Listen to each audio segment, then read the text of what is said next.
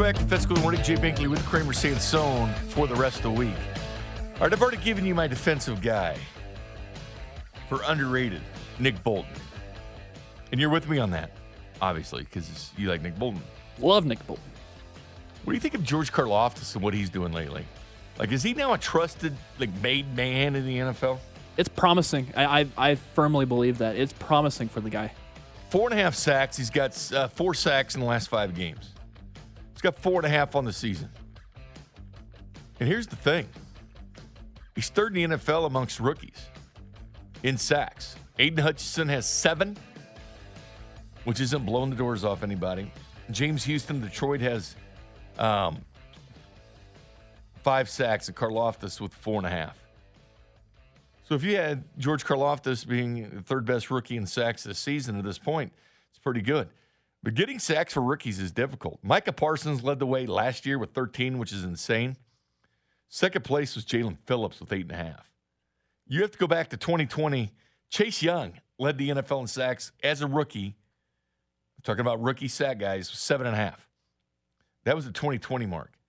In 2019, Josh Allen of Jacksonville led the way, 10.5. Max Crosby had 10. And Max Crosby's having a great year.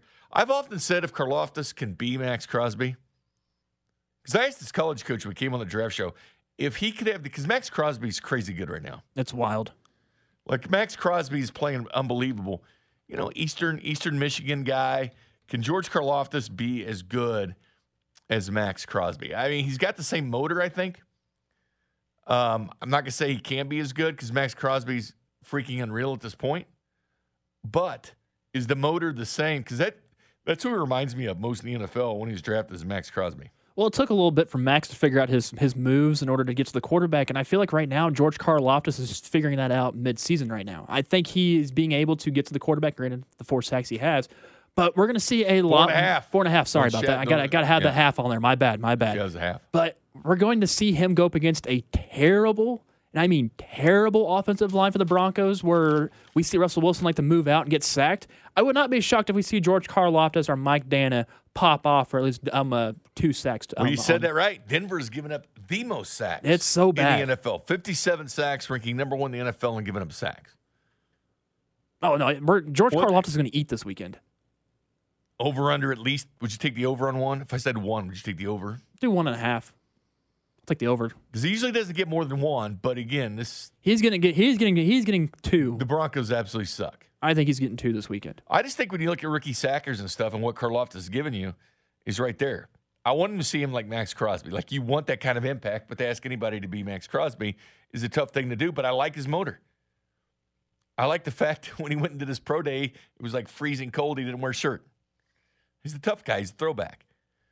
That's George Karlaftis. I mean, you saw those tough guys for the Seahawks, and they didn't even win this past weekend when it was, 10 degrees out? Posing. I mean, what was the point in that? I don't know. I feel like I felt like my nipples were chafing just watching that. You know, somebody asked me that. I think was it Mom or somebody else asked me, why are the Seahawks, because not many of the Seahawks wore sleeves. Like, all the Chiefs wore sleeves a lot. You know, some didn't. Like, some didn't wear the sleeves. Why do they do that? I was like, it's just an NFL thing. That's a macho thing to do.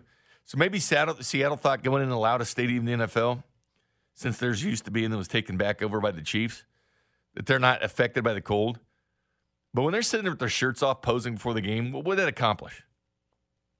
What did that accomplish? I mean, they lost, so nothing.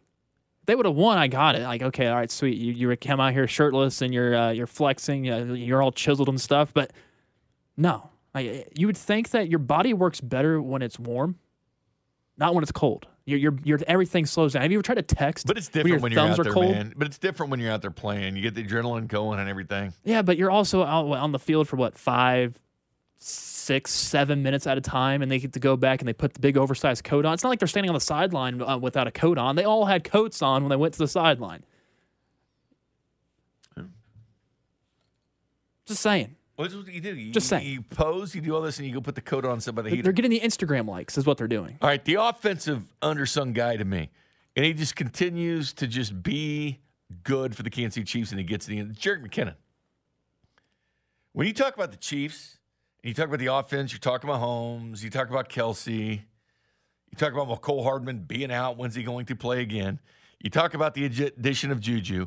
When do you get to Jerick McKinnon? Because I'll say this, outside of Mahomes and Kelsey, McKinnon is the other offensive MVP. He's number 3 in this offense in the hierarchy. It's Mahomes, Kelsey, Jerick McKinnon. The most valuable addition the Chiefs made this offseason. Because they had to bring him back. 31 other NFL teams could have signed Jerick McKinnon. But he came back here, okay, it's a safety net plan. That's when most people saw, oh, they went out and got Ronald Jones. And I was like, can't block. McKinnon can. And here's the thing about it. When you think about some of the stats that'll never show up, is his blocks. They may have given Mahomes that 1 or 2 seconds to get, to hit Kelsey in the end zone. Like those things never show up in the stats. Those are we get to watch the game. That is watch the game eye test, which a lot of people don't do. They read the box scores and whatever, watch the highlights like NFL Network, and they'll go on and spew things. Jerick McKinnon is extremely valuable. He was brought in for the league minimum, Kramer. 1 year, $1.2 million. Base salary of just a little over $1,035,000. Signing bonus of $152,000. Roster bonus $152,000. For that production, you're getting that play. Again, this way you got to be smart in the NFL. This way you got to be smart in the front office because you need to find and bring back the Jerick McKinnons if you think they're a big part of your offense. I think Mahomes completely trust him out the backfield. I mean, he's a guy, and you think about all the touchdowns he's getting. You look at receiving, he's got 5 touchdowns in the last 4 games. 5 touchdowns in the last 4 games receiving, plus he's got another rushing touchdown out of that.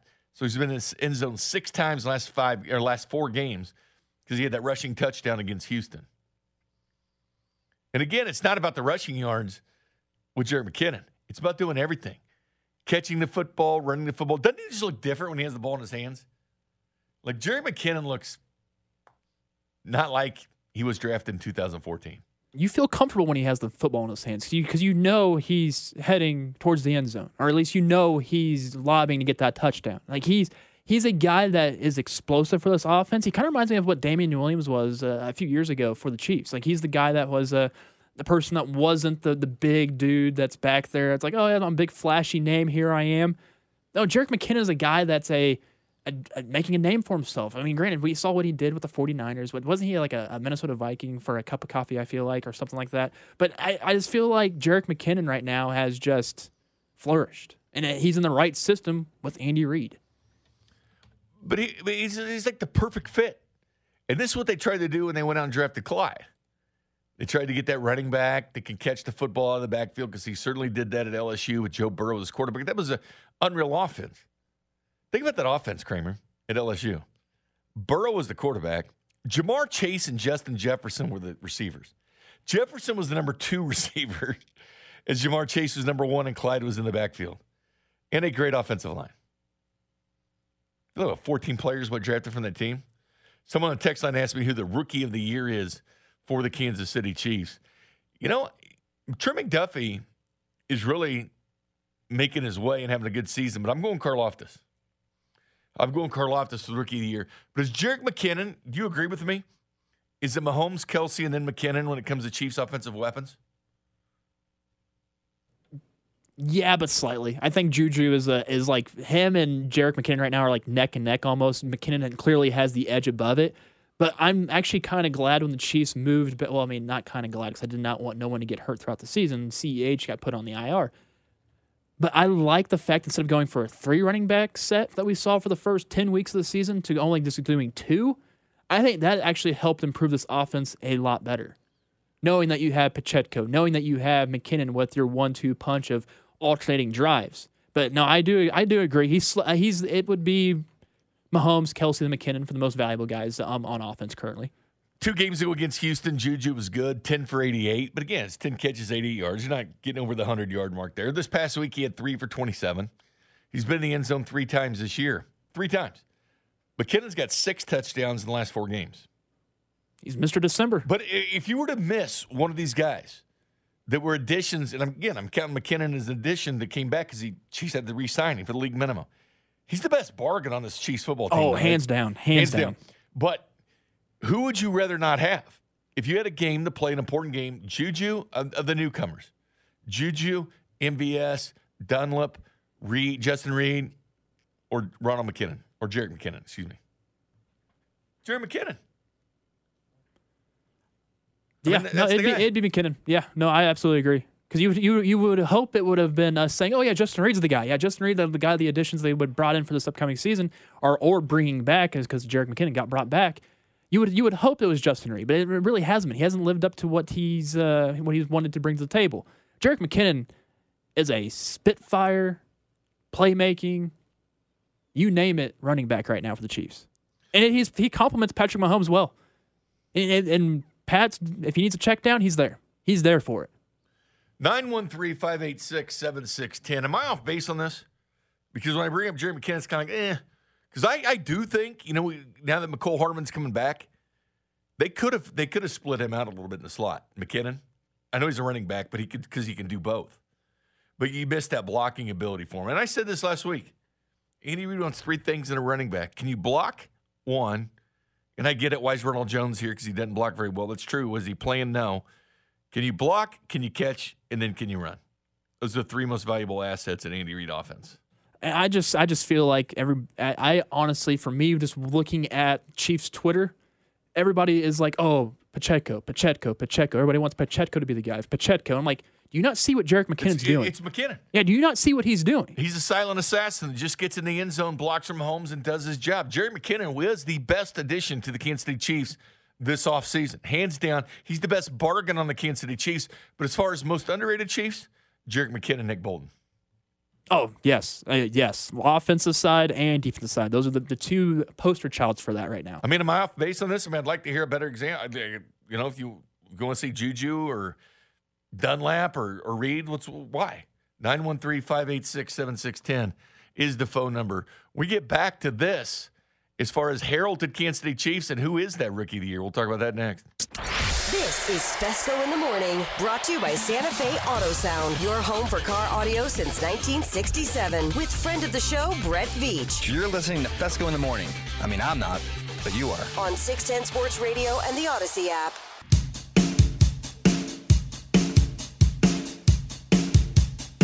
Welcome back to Fesco in the Morning. Jay Binkley with Kramer Sansone. Ron Comper, RedPride.com, joins us at 8 a.m.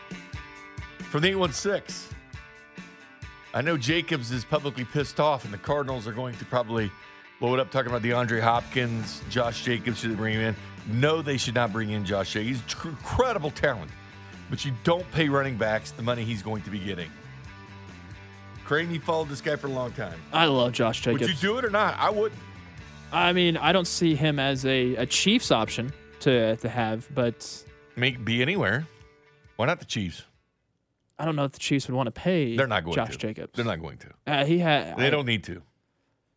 He's going to get paid, and he deserves all the money in the world because he's a very hard running back, and he has the best cutting moves as a running back. But he's complaining. Is that a good thing? Is that a good locker room thing? He's complaining. Everybody's complaining over. There's another guy we had to complain. He's in Miami now. That's true. Hey, Josh Jacobs seems like a Miami guy. He does. Oh gosh, yes. He seems like a Miami guy. I would not be shocked. Would not be shocked. That situation's going to implode at some point. Imagine having those types of heads in there. Josh Jacobs who's complaining. You got Tyreek Hill who's, lying. So, yeah, you got a complainer and a liar. What else do you need to get over there? I get he's an incredible talent, though. I cannot believe the Raiders didn't give him that option. Well, he's not thinking. Was that Mayock that decided not to do that? No, is he still the GM then? No, that was Ziegler. Okay. That was Ziegler and McDaniels. Okay. And it was wild too because he was the starting running back for the Hall of Fame game. And usually the players who start in the Hall of Fame game usually don't play anybody. usually don't make the team. From the 913, I like Jerick, but Pacheco is a beast. Yeah, 100% Pacheco's a beast. He's averaging 40.8 yards per carry. The Chiefs need the Pacheco type guy. But here's what they're kind of missing. And this is no slide on Pacheco because I think he can be that guy. They're missing that 3rd and 1 guy, man. They're missing that 4th and 1 guy. The Chiefs try some trickery at times, and they'll have, Noah Gray sneak it in, or Travis Kelce line up the quarterback and get it in, or now you're going to see some Belldozer going forward. But those 3rd and short conversions for the Chiefs, and I get it, they're number 1 in 3rd down conversion rate in the NFL. But these 3rd and shorts are what kill them. When teams are expecting you to run, Like, you kind of need to Earl Campbell their ass over. You need that, like Marcus Allen. Marcus Allen just found that seam. He found that crease. He was able just to contort his body and get the first down. Like, that's the one thing, because the Chiefs aren't going to run the quarterback sneak. Since Mahomes got hurt in Denver that time, they're not going to do it. But that's the one thing. Pacheco is an absolute beast, though. But Jerick McKinnon, would you rather go into a game without McKinnon or Pacheco? Because I like Pacheco. There's no slide against Pacheco. But if you had your choice to go with one guy over another guy for a game, you going Pacheco or McKinnon? The short answer is McKinnon. Because he blocks better. Exactly. I want Mahomes protected. Yeah, in the ball security issues and stuff like that with Pacheco, but give me a guy that's going to protect Mahomes. Again, 6 touchdowns in the last 4 games receiving. Well, one of those was rushing, but 5 of them are receiving. He's Mr. December. There we go. So that's the question. But a lot of that, Jerick McKinnon. Another L'Jarius Sneed, the heart and soul of this defense. Yeah, Sneed's everywhere, man. Sneed's good. But I think Nick Bolton's better, man. I know different positions, but because Nick Bolton, and Sneed's a good tackler. You can do a lot of things with Sneed. You can blitz a quarterback, do a lot of things with him. It's kind of like Honey Badger Light, to be honest, a younger version of the Honey Badger. Someone I think hits harder than the Honey Badger. But I would rather have Nick Bolton. Heck, if it's not Nick Bolton for me, then I think as of late, either Dana or Willie Gay. I think they have, in the past 2 games, have been really good. But I think it kind of shows what NFL running backs really are. That's true. Because Pacheco is a 7th-round pick, and you have McKinnon that any team in the NFL could have had. And you know the NFL is starving for talent. Maybe he doesn't do well in another system. You ever think about that? Maybe he doesn't do well. You always have to wonder what team you're on, the situation you're in, the head coach calling the plays. Because right now, if he was with the Chicago Bears, he probably wouldn't be doing anything. He'd probably be, quote, hurt. Well, it's weird to think, too, that he was in the system of Kyle Shanahan's system with all the running backs got all the glorified stuff and Sam Fran. He's always been good, though. He's always been kind of good. He was decent there, but he wasn't how he was right now in Kansas City. He's definitely elevated his game since becoming a Kansas City Chief, whether if it was from last year or maybe it was a reality check of him not actually signing that big deal, have to come back on the league minimum to play for the Chiefs, and now he's just flourishing. Like, I really think that he had to second-guess himself there, and that's what we're seeing with production value. He's actually, I'm guessing you wouldn't say he's bet on himself, but he is going to make a lucrative amount of money after the end of the season. He will. And that's the thing, too. Do the Chiefs pay him? But I am not in the category of getting Josh Jacobs. And then we got a little bit of that low. No. Yeah, don't forget, Brett Veach said this in the offseason about where you can get running backs. Think about what he said. Think about what he says. Like, other GMs just have lip service when they talk. Like, a lot of things he says come true. Remember a couple years ago, he was talking about the hot zone? Where he got Bolton because he wanted more 2nd and 3rd round picks. And that was a big emphasis in that Orlando Brown trade. Send me back something in the 2nd round, which turned out to be Nick Bolton because Brett Veach was 100% right. Don't forget he said this before the season, right before the draft. The running back class this year, it's really crazy because when you factor in that COVID year last year and some of the guys that stayed in school, I've never seen such a large group of 5th, 6th, 7th round running backs, and it's like the names go from the top of the ceiling down to the bottom. So there'll certainly be I told the guys, my prediction is there'll be a 1,000-yard rusher that is an undrafted free agent or 7th round pick just by the sheer volume of numbers. Was he not 100% right there? Still do it, man. I was for Tyler Algier in the mid to late rounds. I'll be honest with you. He's okay with the Falcons. What'd you say? He's more than okay. I think he's a better running back than Cordero Patterson. Well, Cordell is everything, though. I love that dude. That dude is awesome. You know where he went to JUCO, right? Yes. Hutch. Go Hutch King. So was Alvin Kamara. He was at Hutch, too. Oh, he was? Yeah. I didn't know. You wouldn't believe all the talent in the Kansas JUCO system. It's insane. Heck, I almost went to a JUCO at Highland Community College. Really? Wait, is that JUCO? No, it's community college. Is that JUCO? Yeah, those community college is JUCO. Yeah. My brain isn't firing all cylinders right now. I just thought that was interesting because he was 100% right. You can find running backs. You don't pay him. That's why Clyde would never stand a chance, I don't think, to get a second contract with the Chiefs. He's definitely not going to now, but what's the point in it? Unless you have a running back like LaDainian Tomlinson I understand that's the guy that you want to have to give the extra contract to, but I haven't seen a guy like that in some time. It's just the injuries, too. Like, think about how good Christian McCaffrey's been. But he's also very injury-prone as well. That hasn't really happened with San Francisco, but aren't you kind of on borrowed time? But their scheme is so good, I think you could insert somebody else. But that's a team I think could get by with, 6th-round, 7th-round running back is the 49ers because of the way they block. But McCaffrey makes a lot of sense for him now, but aren't they kind of on borrowed time with him? Like you're expecting at any moment to be hurt and be out of the game? It's like missed 2 or 3 games. He's almost got 1,000 yards this year. But Kansas City Chiefs, 7th-round running back Isaiah Pacheco. Is that the rookie of the year? Yeah, he could be rookie of the year. I think it's between him and Karlaftis, to be honest with you. I think Trey McDuffie's right there. Trey McDuffie's been very good, but I think Karlaftis and Pacheco will be in the running for the Mackley Hill rookie of the year for the Chiefs. Yeah, for that though, it's going to side with the offense. We already know that. So I would love to see a George Karlaftis, but then again, who knows? George Karlaftis might break off for a 5-sack game on this Sunday. I don't know, man. That offensive line is so bad for the Broncos, Bink. It is so bad. No, again, they've given up more sacks than anybody in the NFL. This is pass rush game for the Chiefs. And you'll say, "Whoo." This is the game where Frank Clark explodes for some reason. Let me ask you this. Who's got more sacks, the Chiefs or the 49ers, in that vaunted number 1 defense, number 1 team in the power ranking? Who's got more sacks, Chiefs or 49ers? Chiefs. Yes. Chiefs have more sacks than the San Francisco 49ers. The Chiefs actually have 14 more sacks than they did last year. They're 4th in the NFL. They could not get to the quarterback at all last year. They could not. And they struggled against Burrow, but again, I think that's schematic because the big physical wide receivers do hurt them. That's true, and also they had the big guy this season, La'el Collins, who's actually done for the season. He's now. out. So, I mean, heck, if the Chiefs actually get the Bengals in the playoffs, I wouldn't be shocked, Bink. Would not be shocked that somehow the Chiefs get the Burrow a lot and the Chiefs beat the Bengals. Would not be shocked at all. That's one of those weeks, if the Chiefs meet the Bengals in the postseason, seriously, that's where you're in a bad mood the whole week. You'd have to be. You get your game face on all week. You want to beat that team because they got the ultimate scoreboard and everybody loves talking about it. How the Bengals have beaten you 3 straight times. They call you the kryptonite, even though you haven't blown them out. Again, keep in mind these Bengals games are like overtime games. They have not blown the Kansas City Chiefs out. Regardless, somebody's getting paid in the NFL. We'll cover that when we get back.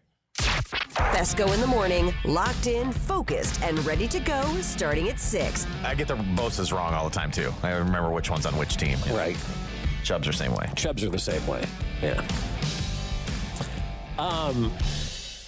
Where was I going with this now? I totally forgot. Lost you on Chubb, you did. 9-year-old. Brought to you by Santa Fe Auto Sound, your home for car audio since 1967 on 610 Sports Radio.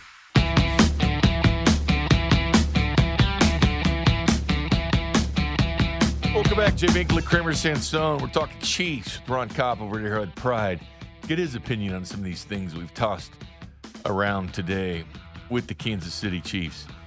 Get to Denver in a second. They're still melting down, Kramer. They're still in disarray. For the Kansas City Chiefs' next opponent, they are still in disarray of what's going on this year. But Frank Reich, you see this little nugget yesterday for ProFootballTalk.com. This is hilarious, actually. Jim Irsay has really been transparent for an owner, right? Like Jim Irsay, I mean, he's out of the box a little bit. He hires Jeff Saturday, basically just to finish the season and be a snitch from the locker room, like tell him everything. That's why he got Saturday. Jim Irsay talks about the contract extension with Frank Reich. Keep in mind, this is where teams, it's one thing to be lucky or good at what you're doing in the offseason. And I look at the Denver Broncos as, quote, lucky when they got Peyton Manning to kind of, keep that guy, better, as good as Elway was, lead the Denver Broncos back to the Super Bowl. But Frank Reich did an interview with Jim Irsay did an interview with ESPN. He said he gave Frank an extension sooner than he wanted to. Well, why'd you do it then? These giving coaches, they still owe him $36 million?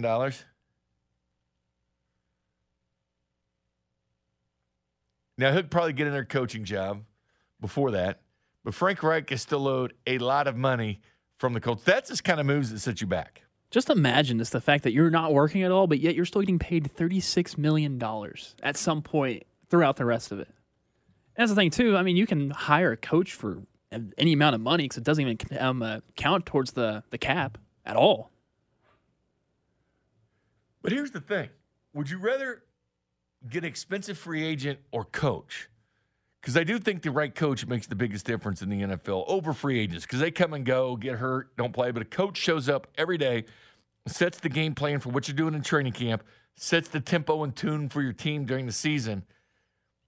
I would rather have a great coach than a great free agent. I mean, that's what's showing right now. Everyone's talking about Sean Payton because they know what Sean Payton can bring to any type of team, especially now that he's building, I guess, his super coaching staff, I guess. So, I mean, I would pay more money for a coach, but paying all that money to Frank Reich and then you fire him, what was that, week 4, week 5, week 6 of the season after, 3 weeks or 4 weeks? And he did it last year. Do you not know he's the right guy or not? I mean, exactly. Did you not see things clearly? I think that was a personality rub-off as well. They should have been better this year. There's no question. But, again, they don't have a quarterback. And if you don't have a quarterback, you can't win. But the best quarterback they've had has been Andrew Luck within the past 10 years. Hell, Phillip Rivers was serviceable. The past 10 years. And then he leaves and goes and coaches high school football down in Alabama. But at least they got it. They got to a postseason with him. They got to the playoffs. Andrew Luck was the biggest thing that killed that team. Yes. He was so good, they derailed so young, it so quick. Was a playoff. He had that big comeback against the Chiefs in the playoffs. Had just won NFL Comeback Player of the Year. Went to the postseason, played the Chiefs. Walks out on the third game of the season. They have a trouble making up their mind, I think. Because giving Frank Reich the extension and Andrew Luck just walking away, it means they don't think about their decisions very often, do they? No, and it all comes down to, I guess, the coach quarterback combination. And right now, Jeff Saturday is he actually going to start Matt Ryan this week? Is he not going to start Matt Ryan this week? It's we don't even know who the quarterback is for the Colts this upcoming weekend. So you make the argument, okay, is it the coach or the quarterback? And if you want to use the Patriots, for example, all right, Tom Brady was very good, won 6 titles with Bill Belichick. He goes away from him, wins 1. Belichick had none since. So when you think of the combination, I don't know how you like chocolate or peanut butter, Kramer, but when they're mixed together in Reese's, it's an unbelievable product. Oh, fantastic. When you put them both together. Are they better together or better both separate? I like them either or, but together is amazing. Together. But the quarterback-coach combination is the most important combo in all sports. The quarterback and the head coach. If you have them both, you got a machine, you have consistency. It's like with the Chiefs and Mahomes and Andy Reid. But again, I would rather have a coach, the right coach, than a free agent. You know another guy that's getting some run for the Colts that they really want? Jim Harbaugh's name keeps getting floated out there. Yeah, I know. I've seen that. I'm not sure if I like that or not. But he's the guy that took Stanford, completely turned him around. Completely did it. And then he goes to Michigan, has them in the playoffs the last 2 years. He finally beat Ohio State. He was in the Super Bowl as well and lost to his brother.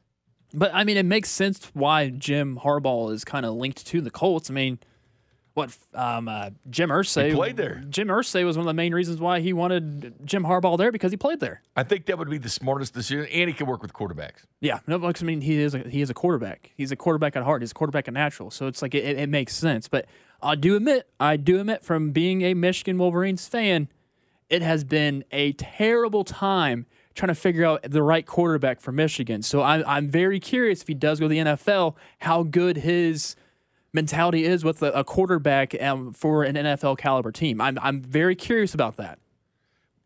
Because I couldn't even name, seriously, the past 5, 6, 7 years he's been there, I couldn't name you one quarterback that I think, oh, yeah, no, that's the most elite level quarterback that they've had there. The bottom line is you need somebody to turn things around. You need a winner. Broncos in the same situation.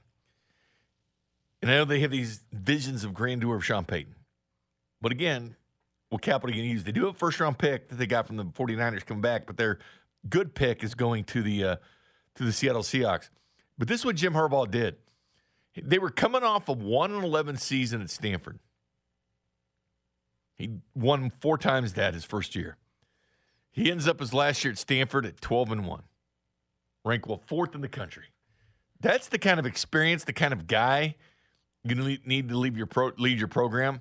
But yeah, if Denver gets the right coach, but again, there's 2 pieces they need. They need the coach, and they need the quarterback. Right now, they have none of those pieces of the puzzle. I look at the Chargers in the AFC West, they've got one of them. They have Justin Herbert. Brandon Staley, you got to have both. Don't have it. The Raiders, they don't have either. They don't have coach or quarterback in Carr and or Josh McDaniels. They have none of them. Kansas City has both. That's why they continue to win the division, because they have the quarterback and the coach. And again, I think a coach is better than any free agent you can bring in. You can do what you want, but again, you're dealing with injuries, how long they're going to play. But a coach brings you consistency, getting the right guy in the right situation, in the right place. So I'm just at the point now where this is the number one thing. When you buy a team and you're restructuring, you're tearing it down, like look at the Broncos. If you had the right head coach, you might have been able to be serviceable with the lesser quarterback than Russell Wilson and not had to make that big trade for him. Unless you thought that Hackett was going to turn around Russell Wilson because he was, quote, good with Aaron Rodgers. Aaron Rodgers, back-to-back MVPs. He's won 4. I think it was more Aaron Rodgers than Nathaniel Hackett. And Matt LaFleur calls the plays. But yes, let's make Nathaniel Hackett the head coach. The head coach for the Denver Broncos. Hackett's the fall guy.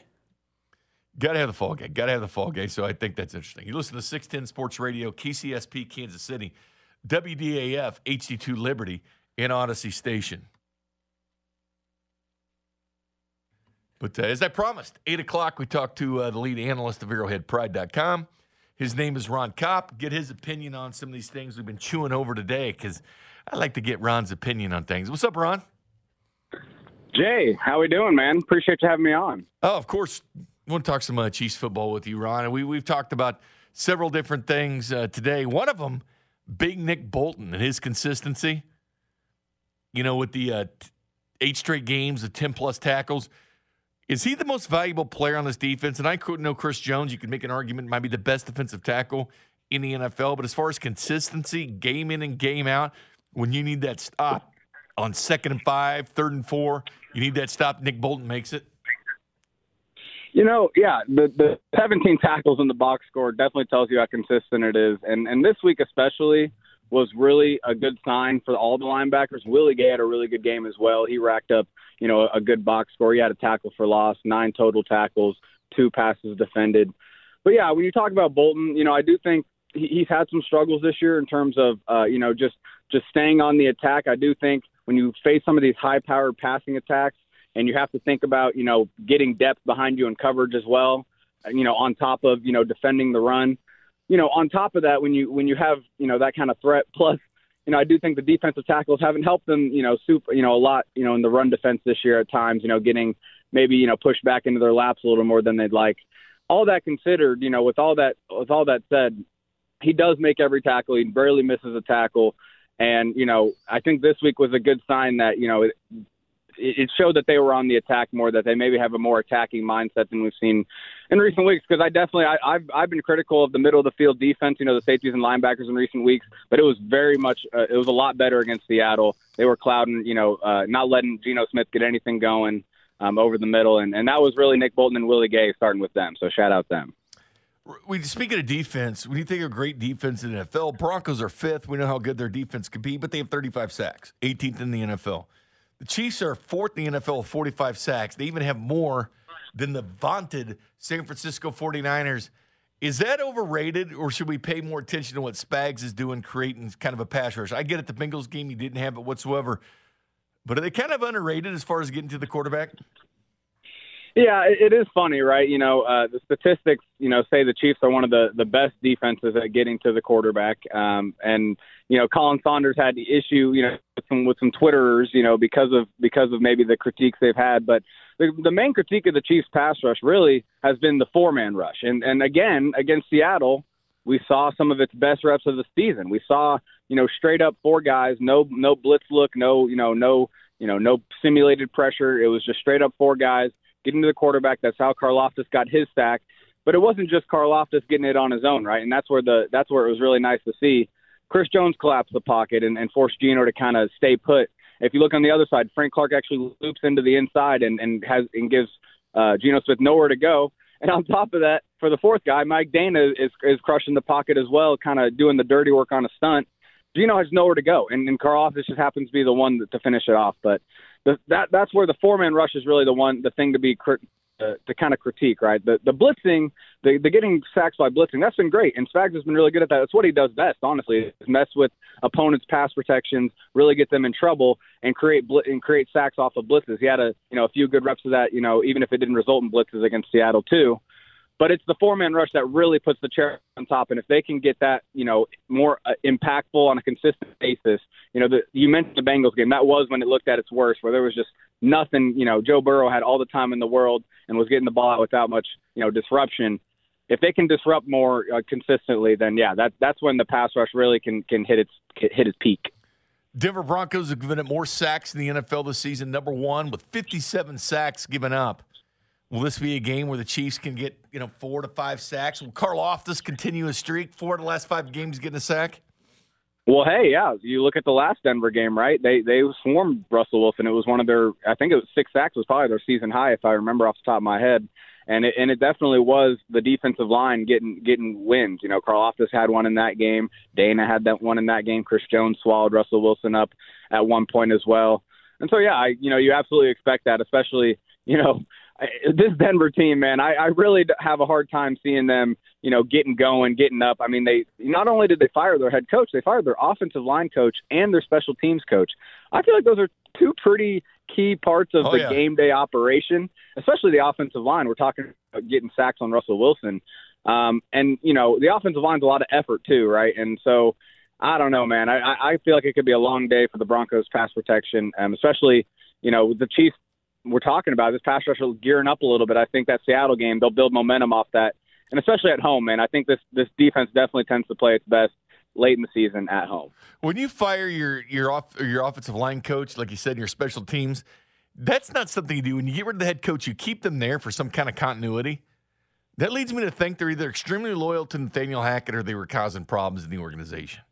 Because those are not moves you make at this point in the year. Yeah, the game. It's just I feel like special teams is such a key. It's something underrated we think about, but on the game day, right? It's a really big part of just kind of keeping everything together, kind of being organized. The intricacies of the game. Yeah, I know it's just 2 really big coaches to be firing. You think one of them maybe would step up and be the head coach in this interim, but instead it's the clock management specialist is the interim head coach. So. Yeah, I'm gonna have a hard time seeing Denver get up too much for this game, but at the same time, I will say, division rival, Denver does, they know they feel comfortable with the game plan against the Chiefs, so that may be one reason why you could see them play loose, play free, and just kind of play, without little care for the world, and that could result in maybe a good. One more thing with you, Ron, as far as the sacks are concerned, Karlaftis is 3rd in the NFL for rookie sacks, half behind James Houston, who actually was a 6th-round pick out of Jackson State. He played at Florida and Jackson State. He's number 2 in the NFL. Who'd ever thought a 6th-round pick being 2nd for rookies in sacks? And Aiden Hutchinson was 7. But rookies don't get very many sacks because even Micah Parsons last year kind of sticks out as an anomaly with 13. But then it was 8.5 with Jalen Phillips. You go back to 2020, it was Chase Young leading all rookies with 7.5. And then you go back to 2019, it was Josh Allen with 10.5 sacks, and Max Crosby with 10. And my question to you is, does George Karlaftis remind you of Max Crosby in any way? Because I talked to his coach, Jeff Brom, back on draft day, and that's like the comparison I see. If he could just be Max Crosby, that'd be an unbelievable pick. Yeah, man, Max Crosby is an unbelievable player. So, because he has taken the step each year from kind of just a flashy player to now he makes plays on every single down, run, pass. I mean, whatever you need him to do, Max Crosby is an unbelievable player. So if you get, Karlaftis to that point, I could see where you're coming from. The foundation of Crosby's play is just that motor, right? That's where it all starts. Is that high energy, just like nonstop. You can see it in his play. I mean, you see it with Karlaftis too. But Crosby has really become so technical with his rush moves. His hands are extremely powerful. I mean, that guy can just swipe you away when he needs to. And so Karlaftis will definitely need to, that takes a few years in the weight room, right? Which, hey, that's just natural. But I could see the foundation being laid. I do think It is. We are underrating. I think I admit it myself. I underrate how Karlaftis' rookie season is going. This guy is leading the NFL in batted down passes and has 4.5 sacks, which, I had someone on Twitter mention to me, if you look at all the Chiefs' great pass rushers, besides Derek Thomas, obviously, that guy, that dude, his rookie year was insane. Their rookie years, they all had around that 5-6 sack mark, right? And Tom Bahali, Jared Allen, they mentioned a few others. It just is natural, man, that, the rookie year, you're not going to just come out, sacks are going to be hard to come by. The fact that he's gotten 4.5 and it's coming down the stretch, it's coming as he's gotten better and better. They haven't been cheap sacks necessarily. He hasn't necessarily run into them. I think he's just been getting better and getting them. So I think we're on the right path, man. I think he's had a very good rookie season. We're probably underrating how good he's had a rookie season, honestly. Ron Kopp joining us on here on 610 Sports Radio. Hey, Ron, switch things over to the offensive side. We were talking about how Patrick Mahomes and Travis Kelce were clearly the studs on offense, but Jerick McKinnon has kind of solidified himself there as a role, as a mainstay almost for the Chiefs' offensive side. I just wanted to get your thoughts on how Jerick McKinnon's doing and also probably comparison to Pacheco. Like, how's this running back situation going for the Chiefs? Man, I am a huge fan of how this running back group has evolved into this two-man backfield we see right now. And it did come at the expense of Clyde Edwards-Helaire, but, that's not the point. It's not about what he can't do. It's about what these guys are doing right now. McKinnon specifically, I think the thing that he is very obviously good at and what they like to use him is this pass protection and in the pass game, right? As a pass down, catching the pass out of the backfield, getting the most out of a dump off. That's the key role he kind of established, in the offense, as the season went on. And Pacheco's obviously kind of that early down runner. Well, that's the thing, man. In recent weeks, McKinnon has also shown that, that vision he has as that experience. It's easy to kind of overlook how long he's played in the NFL, how many snaps exactly he's run outside zone and these zone looks, how many times he's seen that flow, understands where the cutback lane is going to be compared to a Pacheco. And that's what the Chiefs like to run. So McKinnon, honestly, that vision, being a veteran, that honestly is almost even more of an asset on those early downs sometimes than Pacheco's hard running. I will say, though, Pacheco's vision is getting much better, and you've seen it on these screen passes, too. He sets up his blocks a lot better than he has in, maybe earlier season. But, man, it's just the veteran McKinnon. He's just such an underrated part. He was someone that the Chiefs just kind of signed, later in the offseason, or re-signed, I should say. He was a huge part of the playoff run last year, but no one really, I don't think anyone really truly gave much thought to him being a featured part of this offense. But I'm telling you, man, we're going to get in the playoffs, and he's going to be, just like last year. It might look very similar, where he's one of the key parts of this offense in the pass game and the run game. Again, the run game specifically because of that vision, he just takes advantage of those blocks. Even if he doesn't have the same explosion as Pacheco, he has the vision to maybe take advantage of the blocks at the same rate or even better than the rookie. Yeah, Pacheco, man, it's a needed thing for this team. They need that mauler. They need a guy to ice games away. They need that closer to ice games away at the end of the game. Keep getting first down. The third and short, that's what they got to get better at. That's the one thing, because you're not going to do quarterback sneaks. But the confidence is turn the ball, hand it off, and get that first down when Pacheco is concerned. But as far as Jerick McKinnon, I have him the most underrated Chief on offense. And because of what he is. Jerick McKinnon comes in, as you mentioned. He could have signed with 31 other NFL teams. He comes back to the Chiefs on league minimum. A little bit over $1 million, like $125 in signing bonus. Not much money. I mean, as far as bargain Chiefs, for production, it's McKinnon. I don't think there's even an argument about production for what he's being paid. But I like Juju. Love him, the addition of the Chiefs, MBS, Dunlap, Reed, all these guys. Jerick McKinnon at this point, because of the way he blocks in the backfield, he was the most important offseason addition they made. Yes, the blocking really is such. I mean, I think everyone knows by now it's not an underrated thing anymore, which I'm glad, right? I do think he's gotten the love for it that he needs to get. He's just such a difference maker for the offensive tackles, right? He gives them help, effective help. He really does set a good chip. But even on these runs, the Kadarius Toney touchdown this week, Jerick McKinnon is base blocking a defensive end or an outside linebacker, I should say. It's Bruce Irvin, and popping him and taking him out of the play, right? It's just what he can do. But at the same time, he has been one of the team's best, most efficient receiving weapons this year. The stat was that he was, I think, leading the team back at this point, which, I get it. You get the ball, shorter downfield. It makes sense that you get the most yak. But for him to be getting that most production, is surprising maybe at the beginning of the year. But he really has earned it, man. He really does seem to take advantage of each rep as much as possible. And again, I really think it's easy to overlook the difference in a veteran running those zone runs and a rookie. That vision, that kind of muscle memory, man, it really takes over, and that's a good advantage to have. Man, you mentioned Kadarius Toney, that little move he made. It just gives you so many flashes of what he can be. Like, if he can stay healthy and get the ball, I mean, he's just one little catch there, but still the way he knives through things. And with the addition of Mecole Hardman, who's actually, I think, really, really important to this team. They're still the number one offense in the NFL, even without Mecole Hardman. But, man, it just makes them so much better. But, man, that combination, because I know they want to work, Kadarius Toney, kind of like the Mecole Hardman role. But can he be good? Like, when you look at these receivers for the future and you think Kadarius Toney's going to be coming back here, we don't know about Mecole. We don't know about Juju. We know about MVS. We know Sky Moore's coming back. What do you see in the future for Kadarius Toney in this wide receiver group? Well, that's the thing. It's going to be an interesting kind of see how they use Hardman and Toney, because in that Toney touchdown, it was the Hardman jet sweep roll, right? It was what they've been missing, and that has been a key part of the red zone offense that they haven't had since the injury.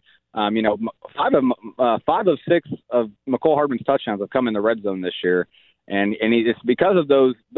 They like to challenge linebackers and safeties to beat him to the edge, and Mecole Hardman is so fast that it's hard to do.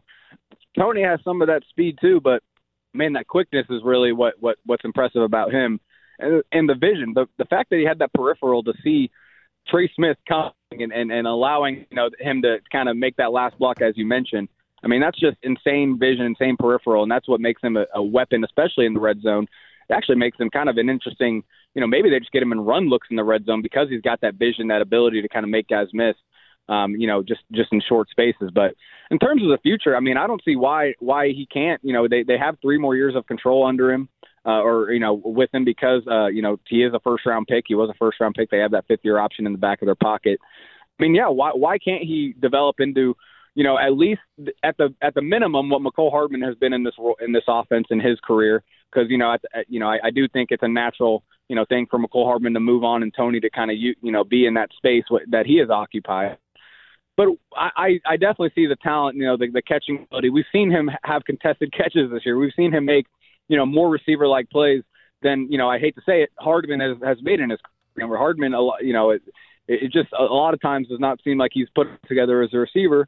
And I feel like Toney has shown those flashes of being a legitimate receiver-like player instead of just maybe more of a gadget. So I definitely, I think they're in a great position with this. I think it was a great trade. I mean, it's we've already talked about it enough, but I mean, Brett Veach, this was just an easy trade to make, and it's paying off right now in the short term. It seems like it's going to be a weapon this year, but also it's just a really easy, long-term kind of thing to have.